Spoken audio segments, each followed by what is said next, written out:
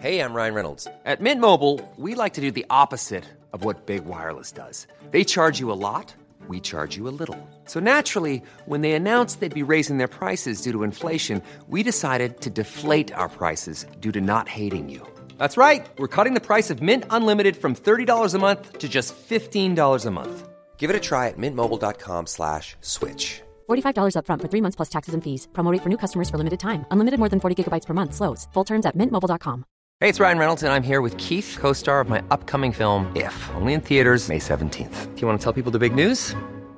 All right, I'll do it. Sign up now and you'll get unlimited for $15 a month and 6 months of Paramount Plus Essential Plan on us. mintmobile.com/switch. Upfront payment of $45 equivalent to $15 per month. Unlimited over 40 gigabytes per month. Face lower speeds. Videos at 480p. Active Mint customers by 531.24 get 6 months of Paramount Plus Essential Plan. Auto renews after 6 months. Offer ends May 31st, 2024. Separate Paramount Plus registration required. Terms and conditions apply if rated PG.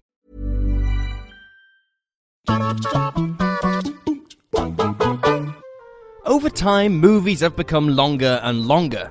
It used to be that a film sat between 90 and 120 minutes, and anything over that was pushing things. Then you start getting your Titanics, your Godfathers, your Infinity Wars, and things start getting pretty crazy. Because, as this list will demonstrate, not everyone can make a Godfather and make it work. The following films, whether sweeping dramas, gratuitous action flicks, or just your standard run-of-the-mill comedies, all suffer from being way too stretched out for their own good. Not that they're all bad films, mind you, just that they suffered for their length. With that in mind, I'm Will for What Culture, and here are 10 films that were too damn long. 10. Dances with Wolves. This film follows a Union Army soldier during the Civil War who connects with a Native American tribe and falls in love with one of its members. The plot and the setting offers up some great sweeping sets and an interesting, powerful assessment of Native American life and the war. But at 181 minutes, it really feels its length. Ultimately, the film is just lots of talking, with Costner learning about the tribe and gaining their trust, and there's not nearly enough going on to keep it from becoming boring and repetitive. 9. Funny People. Judd Apatow has made various great comedy films, but none of the director's movies suffer more due to their length than 2009's Funny People. Starring the likes of Adam Sandler, Seth Rogen, Leslie Mann, and Jonah Hill, Funny People drags for an arduous 146 minutes, way longer than it really should have. Following the veteran comedian George Simmons as he learns he has a terminal illness and seeks to fix the relationships in his life, the film has a lot more heart than Apatow's other pictures and has some striking moments of humour and thoughtfulness. Unfortunately, the film gets bloated as it approaches the second hour, as many of the scenes find themselves dragging because of Apatow's love of cast improvisation. Within the overlong film, there's a truly great comedy drama waiting to be seen, but thanks to its length, it's never fully realised. 8. Transformers: Age of Extinction. Everyone loves a bit of Bayhem every now and then, and the Transformers franchise is the pinnacle of Michael Bay's unabashed approach to filmmaking. Each film in the series is longer than the last, with the original clocking in at 144 minutes and the penultimate Age of Extinction hitting a monumental 166 minutes. In all honesty, the first film was too long, but Age of Extinction is in another ballpark altogether. By the time it crosses the 90-minute mark, all your interest is drained from the story, which is just a cheap retread of the previous films. The Transformers series had its moments, but really, each of them should have been a clean 90 minutes long.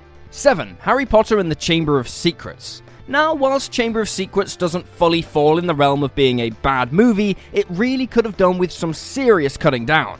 At 161 minutes, the franchise's second entry is also its longest, and none of it is really justified. Yeah, it's incredibly faithful to the book, but there are plenty of moments within the novel that could have been cut out while still leaving a solid family adventure to be enjoyed.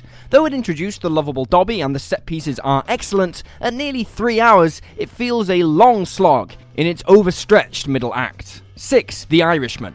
The Irishman is undeniably awesome, allowing the cast to show audiences why they're so renowned and giving Scorsese the chance to tackle a film reminiscent of his old projects. The film isn't for the light-hearted though, as at 209 minutes, it's not a piece of casual viewing. In the middle act, you will start to question how much of what you're watching is really necessary. Sure, it's a deeply affecting drama and a meticulous character study, and the ending is brilliant in its construction.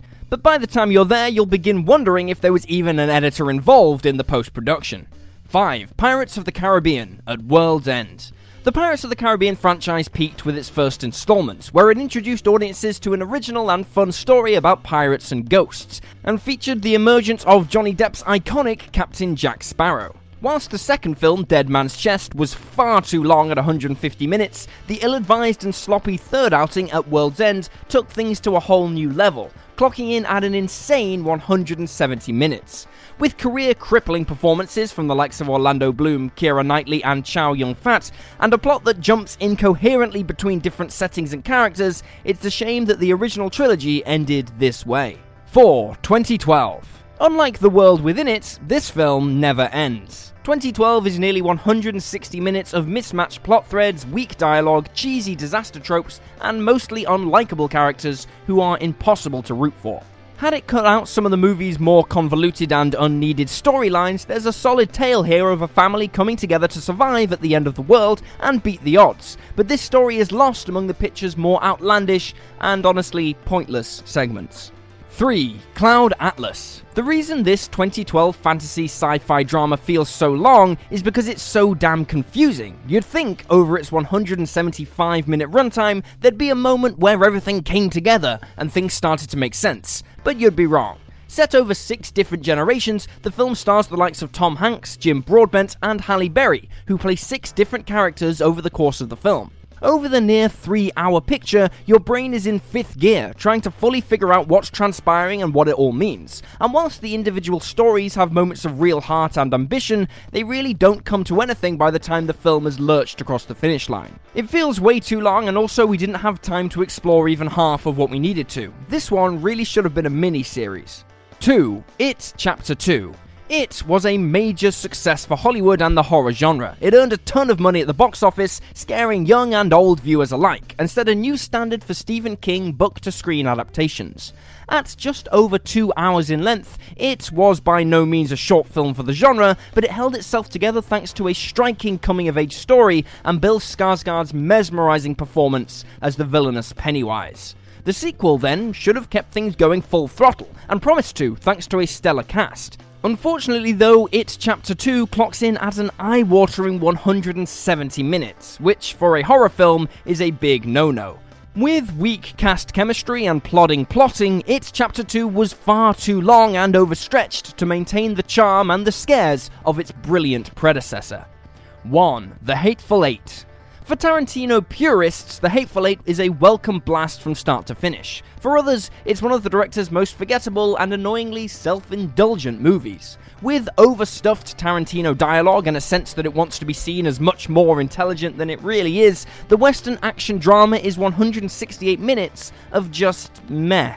Set in an old cabin during a snowstorm, the film follows a wide range of morally ambiguous characters as their strong personalities and ulterior motives clash. And that's it. That's the whole plot. Long, winding, and with nothing optimistic to say about the world or people, it's nearly 3 hours of over-the-top violence, overwritten monologues, easy-to-spot plot twists, and an underwhelming conclusion. It works, in part, as a neat little revisionist western, but any potential it had for that is lost after its first hour.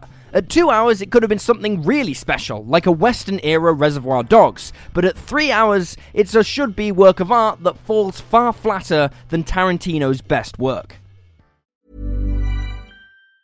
Hi, I'm Daniel, founder of Pretty Litter. Did you know cats tend to hide symptoms of sickness and pain? I learned this the hard way after losing my cat, Gingy. So I created Pretty Litter, a health monitoring litter that helps detect early signs of illness by changing colors, saving you money and potentially your cat's life. Pretty Litter is veterinarian developed, and it's the easiest way to keep tabs on your fur baby's health right at home. Go to prettylitter.com and use code ACAST for 20% off your first order and a free cat toy. Terms and conditions apply. See site for details.